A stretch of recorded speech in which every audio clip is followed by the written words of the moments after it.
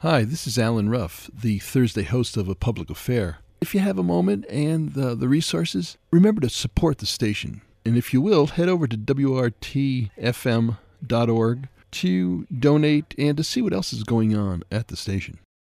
6'6" above sea level. I grab the mic because I like to take you to another mental level. Low power frequency radio modulation. The big sound from underground. We bring the truth to places. And good afternoon. Welcome to this, the Thursday edition of A Public Affair. I'm your host for this hour. My name is Alan Ruff.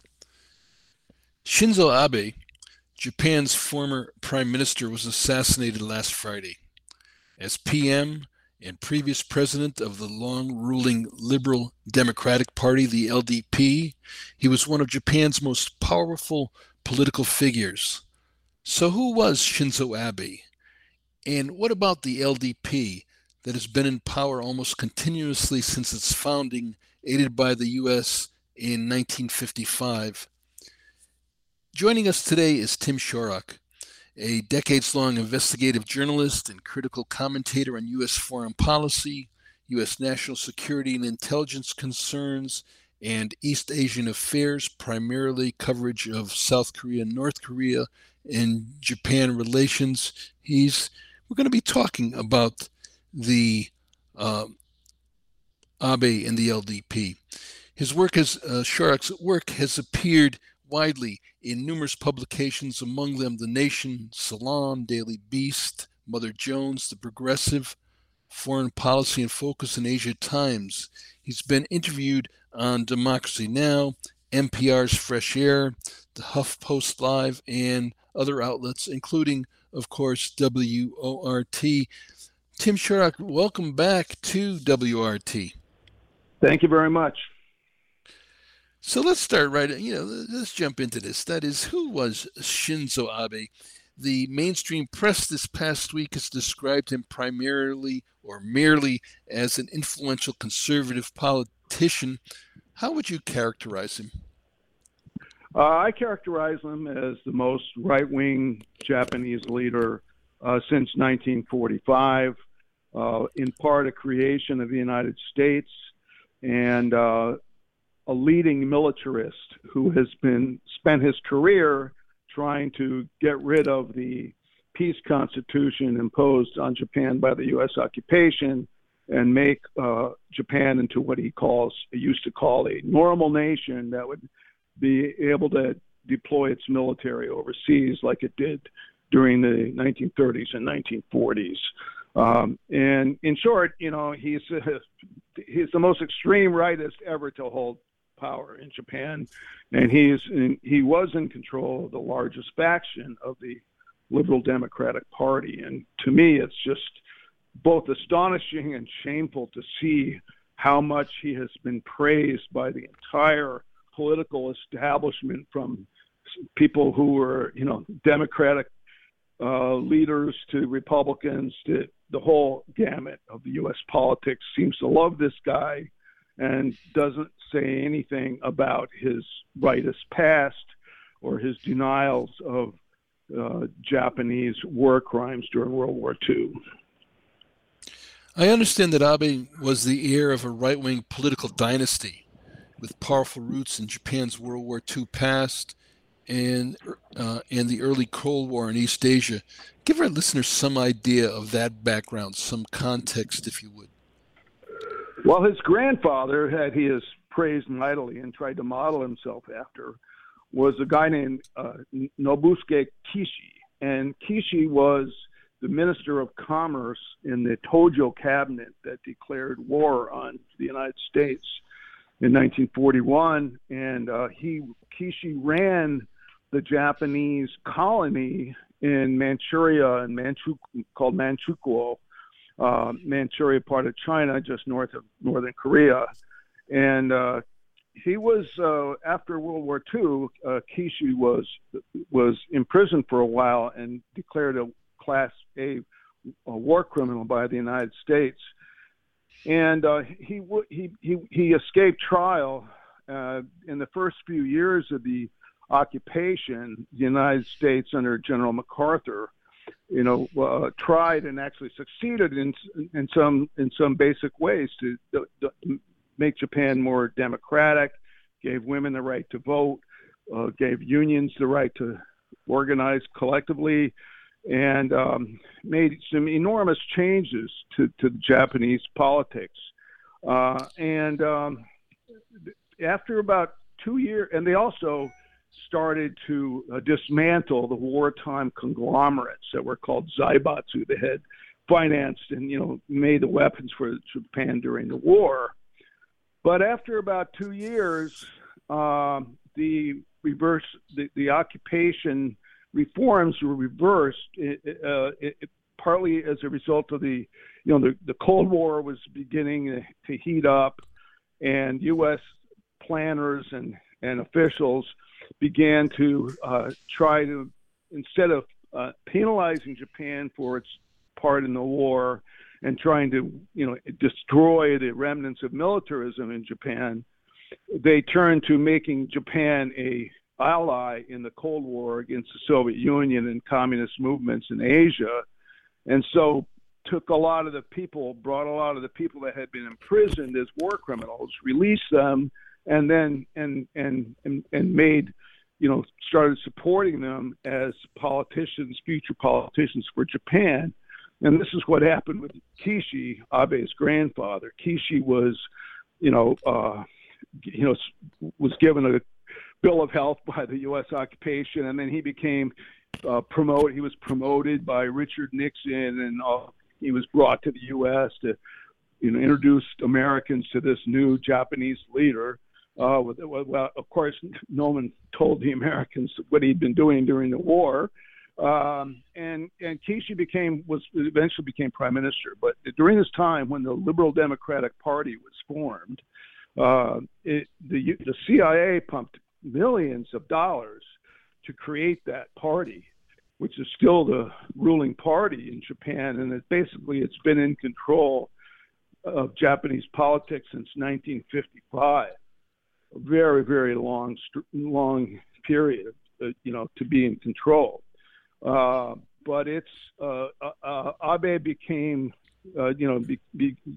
joined politics and rose up in this Liberal Democratic Party, and he eventually became Japan's longest-serving prime minister.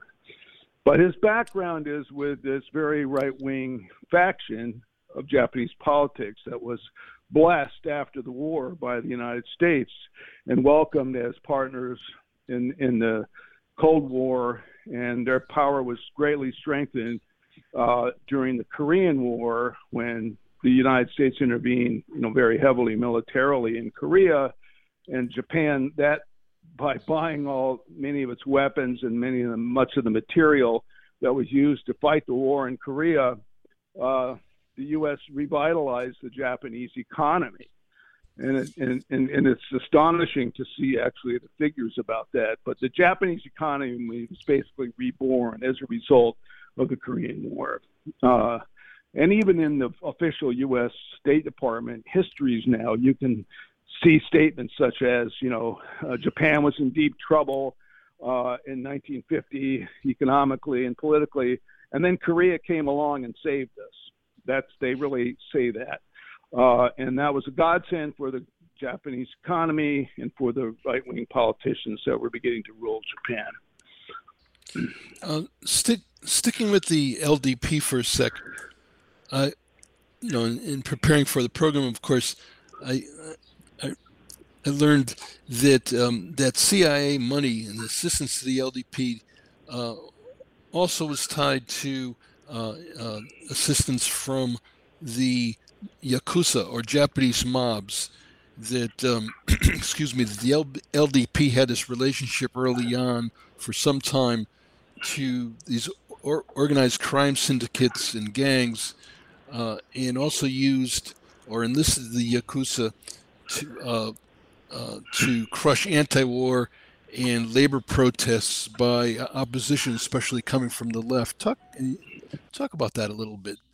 That continuing, that this is not just a conservative party, it's not just a political party in our sense of the term, but one deeply tied to, historically tied to the Japanese underworld. Well, it's part of the reverse occupation. An essential element of that was crushing the Japanese left, which is quite strong and very popular then, particularly crushing its unions. A lot of people don't know or have forgotten that actually in the immediate post-war period, the Japanese labor movement was very strong, led by communists who'd been let out of political prisons. So part of the occupation's turn at that time was to crush the left, and so who better to do that than these gangs that were allied with the right wing politics, and the Yakuza are very, very strong, and became kind of like stormtroopers that were used by the LDP and the Japanese government to help crush the unions and also to break up demonstrations when people began protesting against. The protests really began during the Korean War because after Japan was bombed mercilessly by the United States, destroying so many cities in Japan at the end of World War II. 5 years later, the U.S. Intervening in Korea also bombed North Korea and South Korea. It's terrible bombing, and people in Japan were very aware of this. And as the U.S. got more and more involved in Vietnam, its bases in Japan, which had been used to bomb Korea, began to be used to bomb Vietnam and attack Vietnam. And so Japanese citizens really rose up against this, and students and labor unions protested in the streets. This is when I was growing up. It was, the biggest demonstrations I ever saw were in the 1960s, anti-war demonstrations. And so they deployed these Yakuza. They would come out and, beat up, intervene in strikes, intervene in labor disputes, and they were little shock troops to be used against these massive demonstrations. And so it's this kind of dark alliance that was formed between in the U.S., the CIA, and the right-wing elements in Japan. And during that period, 50s, 60s, the CIA station in Japan was one of its largest spots in the world. I mean, the CIA base at Atsugi Air Force Base was used for all kinds of intervention, counterinsurgency operations in Korea and around Asia. Massive CIA structure was in Japan. I went to an American high school called the American School in Japan, and at one point I had this guide to CIA officials around the world that was distributed at that time by East Germany, actually, but it was seen by the CIA as fairly accurate. And I remember looking it up, and I found that of my graduating class of 100 at the American School in Japan, at least 10 of my friends and my colleagues at the classmates, their fathers were in the CIA. It was a huge presence in Japan, and it's a period of time that it's sort of not really covered here very much, or people don't remember it. But in Japan, that movement was very strong until the left movement until about 1970. You're listening to Tim Shorrock, investigative journalist, writer, author on covering East Asia, Japan, and the Koreas primarily. We'll be opening up the phone lines at 6:30 at 608-256-2001, extension number 9. If you want to join us with a question, a comment, an observation, again, 608-256-2001, extension 9. Tim, let's return to Shinzo Abe.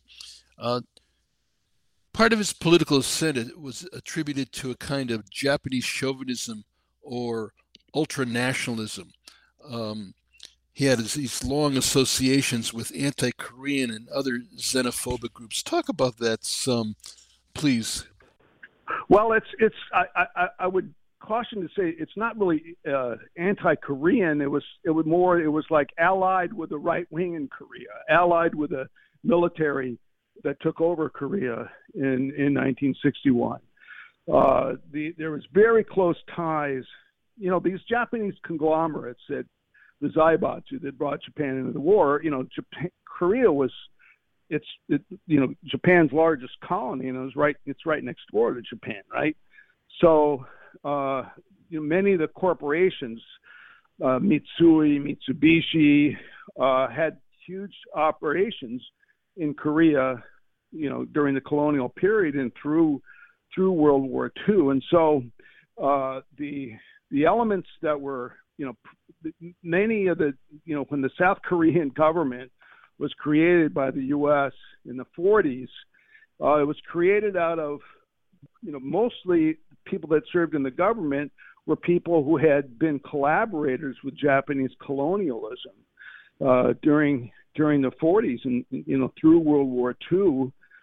And the military itself in South Korea, almost the whole entire high command of the South Korean military, when it was created, grew during the Korean War and then afterwards, the high command had all been trained in the Japanese military during World War II. Park Chung-hee, the long-serving, dictator of South Korea, was trained in the Japanese military. And so there was, long ties between the South Korean military and these Japanese collaborators in Korea and these politicians like that were in the LDP and the Japanese corporations. So it's more of a relationship with the Korean right. But what they did was, during World War II, Japan forced many Koreans to come to Japan and work in the mines and factories because the Japanese men were off doing, in the war. And so they had all this forced labor Korean labor in Japan. Many, that's why so many Koreans died at Hiroshima and Nagasaki during the atomic bombs. But also they, as a lot of people know now, they kidnapped many women and forced them into prostitution, having them, serve Japanese soldiers at these places called comfort stations that were all over where Japan had its military in China, Korea, Okinawa, wherever, Southeast Asia, Pacific Islands. They had these comfort stations where these women were, lived and were forced to be prostitutes for Japanese soldiers. And the, Koreans are still, angry about this, in large part because Abe and his party and his closest associates in that party continually, have denied that they've, the extent of slave labor and forced prostitution, and have tried to lied about it and just denied the whole what Japan did during the war. And of course, Abe and his party is often criticized, rightly, for worshiping at the Yasukuni Shrine, which is where many of the Japanese dead from the war are buried. But buried there are also many of the war criminals who were eventually executed after the war.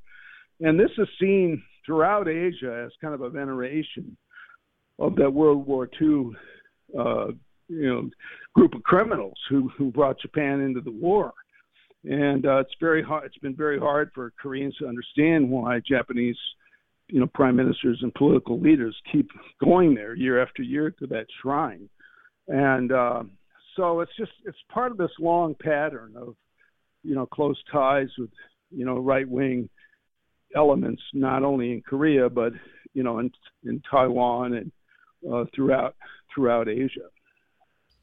Shinzo Abe, at the time of his rise to prominence, before his rise to prominence, really, became a special advisor to the group Nippon Kagi, Japan's largest ultra far right non-governmental organization.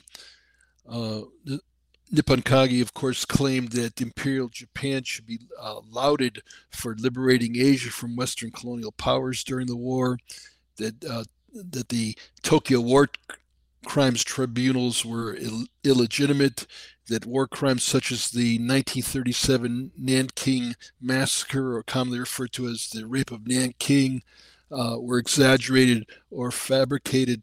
Talk about that. There's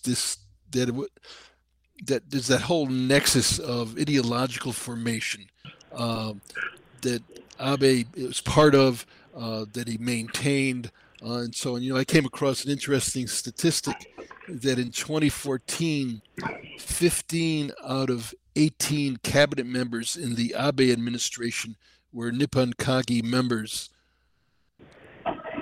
Right, that's a pretty amazing figure, but it shows you the extreme rightist, fascist nature of that party, and like I said, these relationships, go way back. Basically, the view of Nippon Kagi and these believers in these conservative believers in Japan's power, wanting to restore its wartime power. Basically, they as you said, they see their colonization of Korea, their invasion of China, and the colonization of Manchuria in the area called Manchukuo during that time. They see that as very positive, and they really contributed to the growth of Asia and so on. And the only mistake they think Japan made was to attack the U.S. fleet at Pearl Harbor. So they would like to restore the Japanese, basically restore the Japanese empire, but under U.S. control and tutelage. So their whole ideology is built around this restore the Japanese state and respect Japan and its history, its long history, and they just made a small error by attacking the United States. And if they hadn't done that, they could have remained powerful. And so the lesson is ally with the United States. And after the war, basically, after World War II, basically the LDP and the people that were supporting it, that they decided, okay, the U.S. is now in control. The U.S. is the imperial power now in Asia. We'll ally with them, and we'll restore our might with this relationship with the United States. And so they, pushed through these military alliance. They first signed, the U.S. signed a peace treaty with Japan in 1952 at the height of the Korean War, but it was not a treaty that involved the other allied powers like the Soviet Union and China and England. Only the U.S. signed a separate peace with Japan, and part of that military agreement was that Japanese forces would stay in Japan, indefinitely, that there would be this permanent presence of Japanese troops, of American troops in Japan. And in return for that, this massive U.S.,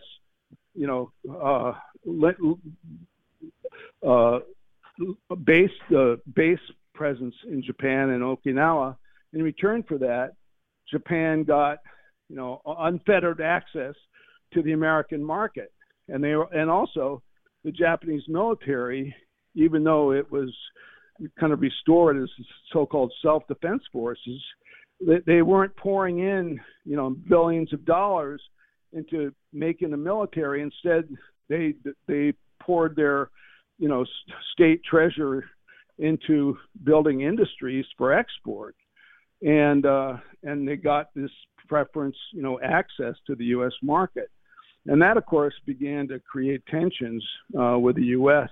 In the 60s, trade tensions, and one of the during the 70s, when President Nixon was running the United States, there was a number of a number of actions were taken by the U.S. to weaken the Japanese economy, mainly by devaluing the dollar, which made the yen much more. It made selling for yen much more expensive in export markets. And Nixon also opened up relations with China, which Japan had been prohibited from doing. And so there's been this really close relationship, and almost control by the U.S. government over Japanese foreign policy, since the end of the war. And Nippon Kaigi and these Abe and his LDP are all part of that. I often call them probably the most pro-American political party, obsequiously pro-American political party in the world. I want to come back to the whole number of the issues around the so-called comfort girls, the women dragooned to work in, basically in the brothels across the greater co-prosperity sphere. Abe was central in the denialism around that whole issue. He denied the role of government coercion in the recruitment of the comfort women. And during his first stint as prime minister, he personally disavowed the 1993 Kono Statement. Talk about the Kono Statement and in Abe's role, how Abe himself sparked controversy during that tenure.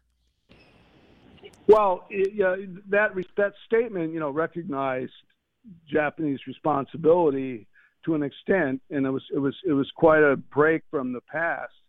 But a lot of Japanese LDP and Abe and others did not like that kind of acceptance of Japan's responsibility for that, because it sort of blew up their whole concept of Japan as this sort of progressive force in Asia, and so they really there was this reaction to that. But as the key event for dealing with the comfort women and the forced labor for Japan was the 1965 normalization treaty that was signed by South Korea under Park Chung-hee and signed with Japan by Sato Isaku, who was Kishi's brother, who succeeded Kishi. And this normalization treaty, which was signed only after strenuous pressure by the various U.S. administrations, was passed in Korea, by a military dictator under martial law conditions. The opposition party was basically locked out of the Korean National Assembly when that was passed. And Japan saw that treaty as basically ending any kind of dispute over comfort women and forced labor. And then during the Obama administration, when after South Korea became a democracy in the late 80s, by its own doing, by its own people's doing, people began to really, question the pro-Japanese nature of the previous governments and began to demand redress for what had happened to men and women during the war. And so this all came to a head recently under the Moon Jae-in government, a progressive government in South Korea, uh, when a lot of Korean victims of the Japanese wartime cruelties brought a lawsuit against some of the corporations who had brought in their relatives and family members to work made them into forced labor. A Supreme Court of Korea, said they could sue Japanese corporations. And Abe was prime minister at that time, and this created a huge rift with Korea, with the Moon Jae-in government. And the Japanese side would insist, Abe would insist, the 65 treaty solved all that stuff. That's all the past. You shouldn't be bringing this up again. And because it coincided with a big push by Obama and Trump and now Biden to have a trilateral military alliance between Japan, South Korea, and the United States, the U.S. really pushed to have an agreement on a comfort women that would satisfy Koreans and keep South Korea in this alliance. That agreement was signed by Abe and the previous prime minister of South Korea, Park Geun-hye, who was impeached for corruption.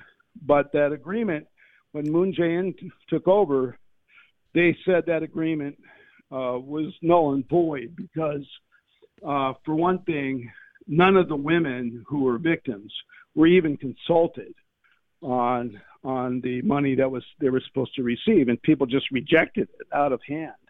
And that's created a lot of tension that's still very apparent between South Korea and Japan. But unfortunately, our government, the U.S. government, has sided with Japan and Abe and the LDP in this dispute and basically said, yes, we think this issue was resolved by the 65 Normalization Treaty, and South Korea, you should just, forget about bringing up all these issues and let's proceed with our, military buildup and military alliances. So, I think that the United States government has been complicit in allowing Japan to escape responsibility for its war crimes. And of course, in some ways, they were, totally complicit because they excluded a lot of people. The U.S. excluded a lot of people from being tried on war crimes.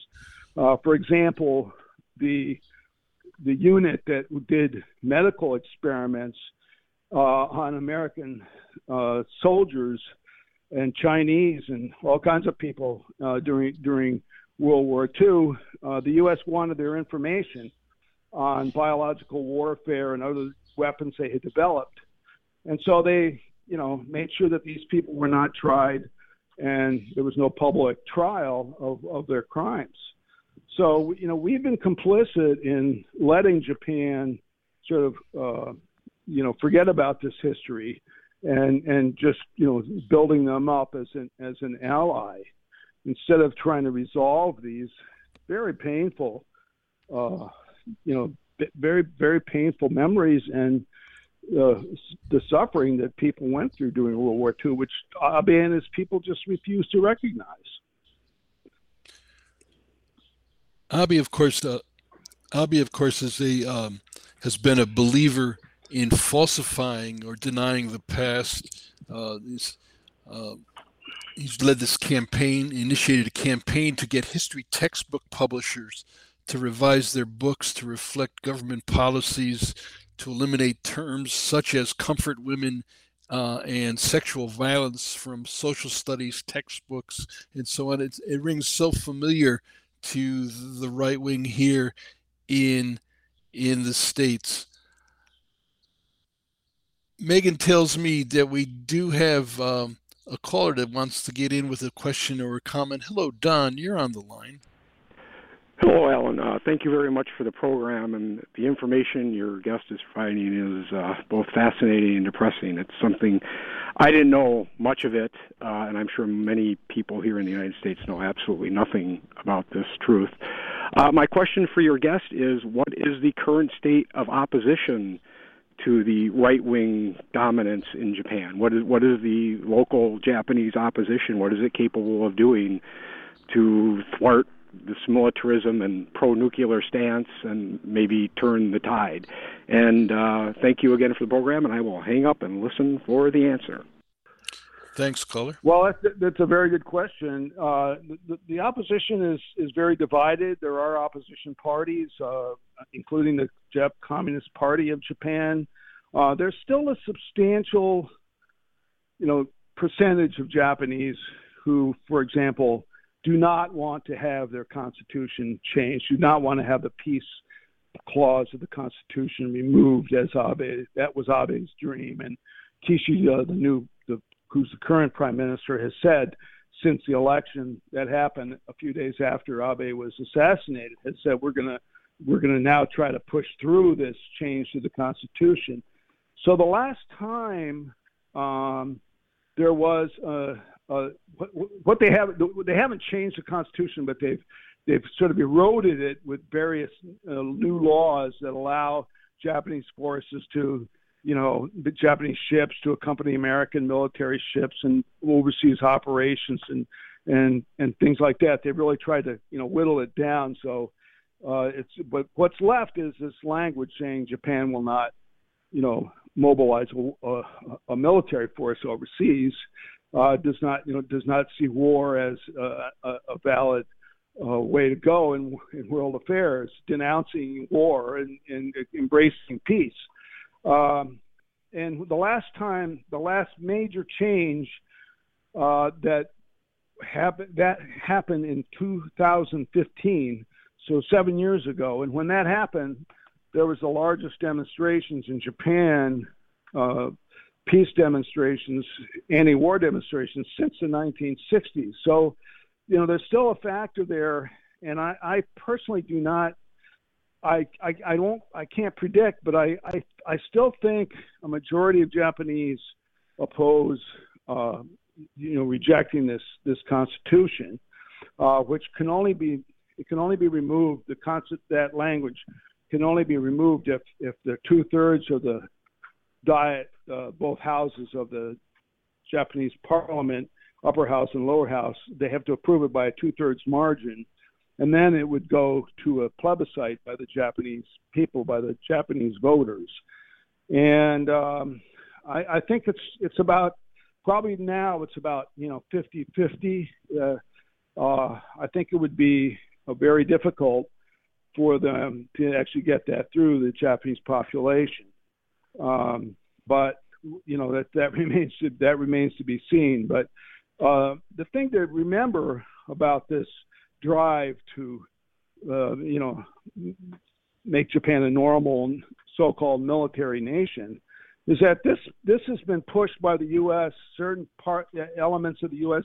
political system for years and years, really since the 1950s, since when they created the Japanese Self-Defense Force and said they could do that under the new Constitution. And Japan's has its own military industrial complex, and they make weapons, they make all kinds of things for military use, and a lot of Japanese corporations would like to expand that part of their business. But this has been relentlessly pushed by the U.S., by both administrations. I would say the center of the push has been this one think tank in Washington called the Center for Strategic and International Studies, where Richard Armitage, who was a former high-level Pentagon official and is very, very close to the Japanese right. I mean, he's one of the people that's really been pushing this and trying to, make Japan into a military power, but always under the tutelage and under the control of the United States. But it's not just a Japanese proposal. It's backed by American politicians and officials, and that's the unfortunate thing about it. And I think so much of this history is hidden from us. But from what I just I live in Washington, but I still have a lot of friends in Japan. There's just still a substantial number of people that want to keep it a nation that renounces war as a form of power in world affairs. They would much prefer Japan to play a peaceful role. Abe returned to a second stint as prime minister in 2012. He was prime minister from 2012 to 2020, but he campaigned under the slogans "Take Back Japan" and "Restore National Pride," a kind of equivalent of "Make Japan Great Again." Steve Bannon, the alt-right ideologue and former Donald Trump advisor, later described Abe as Trump before Trump. One issue, of course, that has parallels here in this country was Abe's attempt to censor and control the media. He waged his campaign for considerable control and influence over the media in Japan, and campaigned as well, or pushed for the strengthening of the state secrets protection system to curtail freedom of speech and hamstring the press. What other parallels might you see it's kind of partly a worldwide phenomena. That is, wherever these rightist regimes reside, there's attempts to, deny history, rewrite history, and certainly control any opposition in the press and so on.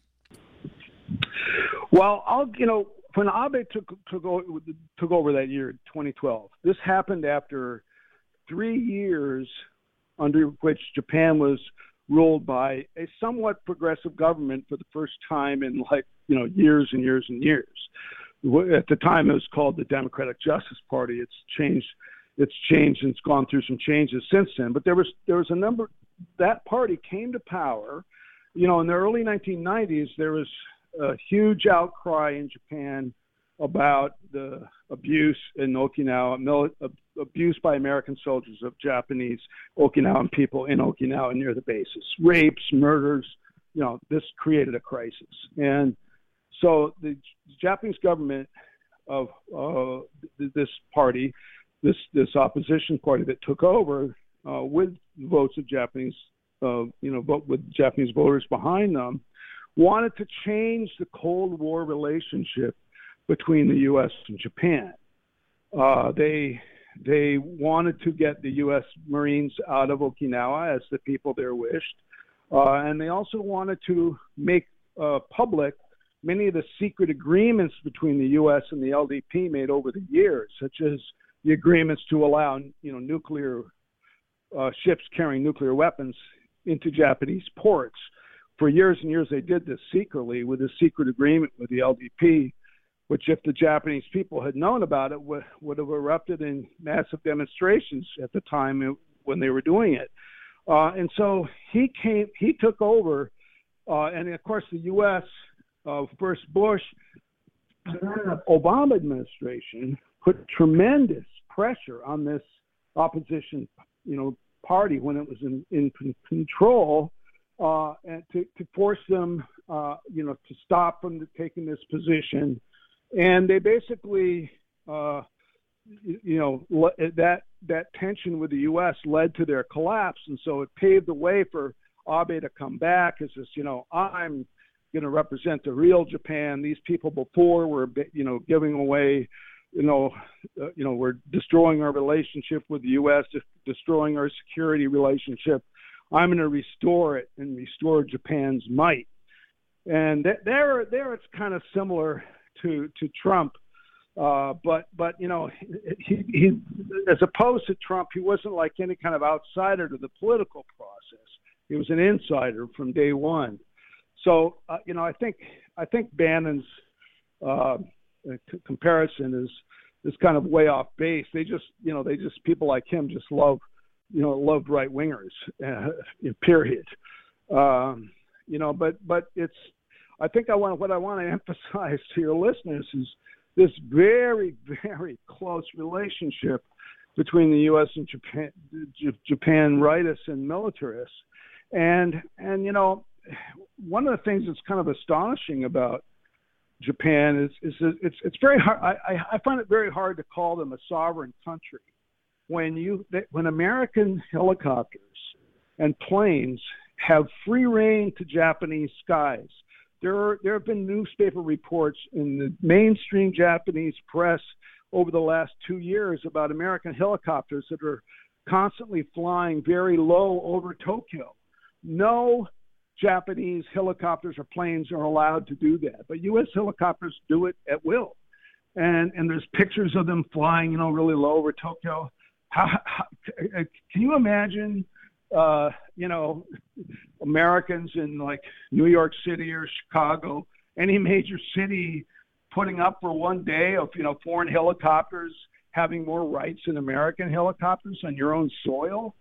It's kind of amazing, really, when you think about it. But when I say pro-America, that's what I mean. They will bend as far as they possibly can to put up with, American demands. And, in Okinawa, where the people have, voted and shown year after year they want the U.S. Marines out, the LDP has, crushed, has just gone ahead with, letting the U.S. Marines building a new base for the U.S. Marines in Okinawa, and just has overlooked, any kind of opposition. They've denied the people of Okinawa any chance of democracy. And so, our military alliance there is based on people being denied the right to their lands in Okinawa. And, I think a lot of Japanese do resent that. It's just very hard to speculate on, how things will unfold especially with this, peace constitution coming up. But I would just say that, basically it's a fairly conservative government, a fairly conservative population. And, certainly in contrast to when I was living there and, through the late 60s, there's just no comparison. I want to, we just have but a few minutes left. There's so much we could talk about, but I wanted to get to, this assassination. That is, following Abe's assassination last Friday, reports soon surfaced that Tetsuya Yamagami, the man who shot him, told police he had targeted Abe due to his ties to the Unification Church, that the church had bilked the assailant's mother off the family's savings and forced her into bankruptcy. Have you any deep story of what that deeper sense of what that story is about? It's fairly well known, of course, that the Unification Church founder Sun Myung Moon was a rabid anti-communist with deep ties to the far right in Japan. Right, and he had deep ties to the far right in Korea too, and all the Japanese collaborators I mentioned who made up a lot of the early governments in South Korea. So, the information is now is just coming out, but I think these relationships to the Unification Church is part of the sort of dark side of Japanese politics. It's sort of underneath the radar screen much of the time, and the Japanese press as a whole has been very sheepish, basically, about covering things like that. I mean, it took days and days before they would even mention the Unification Church. They would just kept calling it a certain religious organization, these euphemisms, instead of saying what it was. I think it was an American newspaper, the Washington Post, that first made the connection public, that this was a Unification Church at issue. So it's kind of surprising that it hasn't come out that much in Japan. But, these are part of these, age-old relationships I've been talking about, these ties between, the LDP leadership and the LDP rank and file and the right wing in South Korea, going back, to the period of military dictatorship that lasted until the 1980s, late 1980s in South Korea. So it's really no surprise. It's just the extent of these ties. I mean, Abe, spoke at some big unification church event a couple of years ago, and he and other members of his group within LDP are known to have these long-standing ties. When Trump was president, he spoke to the Unification Church too, and they brought all kinds of people over and tried to make themselves look like some kind of like legitimate political group. But these are just, it's part of the hidden history that most Americans are unaware of, because it just has not been covered in the U.S. press. I mean, you sent me that article from the New York Times from, I think it was 1994, when the Times finally broke the story of the millions of dollars that the U.S. secretly spent to build up the LDP in the early 1950s. But there's very little, coverage about that since, and it's just not really talked about. How Japan was this under the LDP, and virulent supporters of the U.S. in Vietnam. Japanese corporations profited from the Vietnam War just like they did from the Korean War, and it's a sordid relationship that's been hidden from the American people and the American voter behind these slogans of Abe was this great democratic figure. That's what Hillary Clinton said, and you can read all these people like saying almost the same thing from the far right to the liberal left in American politics. Their statements on Abe are almost the same, and it's very disconcerting to see that, because so much of this history, you can find it if you look for it, but it's not talked about very much. I mean, the Times never really followed up on that story from the 90s. It's just dropped, okay, here's this big story about the LDP getting money, but what's the connection to today and what the policies are? That connection is not made. So I think the American press has been done as a disservice. I'm sorry. Unfortunately, we're right down to the end of the wire. Okay. I want you to close out perhaps by telling our listeners how they might follow you, how to maybe read some of your writings. The best way is on my website, which is timshorrock.com. Pretty simple. TIMSHORROCK.com. And also I'm on Twitter a lot at Timothy S. And I actually I've been posting a lot about this. And my website is being rebuilt as we speak. And there's a lot of my material about all this can be found there. I'm also writing a book about U.S. intervention in Japan and Korea since 1945. We don't have a publisher yet, but I'm pretty confident I'll get one. And that's my big project now. Got to let you go. Tim Shorrock, thank you ever so much. I want to thank Megan, our engineer, Rochelle, our producer. I've been your host for this hour. My name is Alan Ruff, and I'll be speaking with you next week.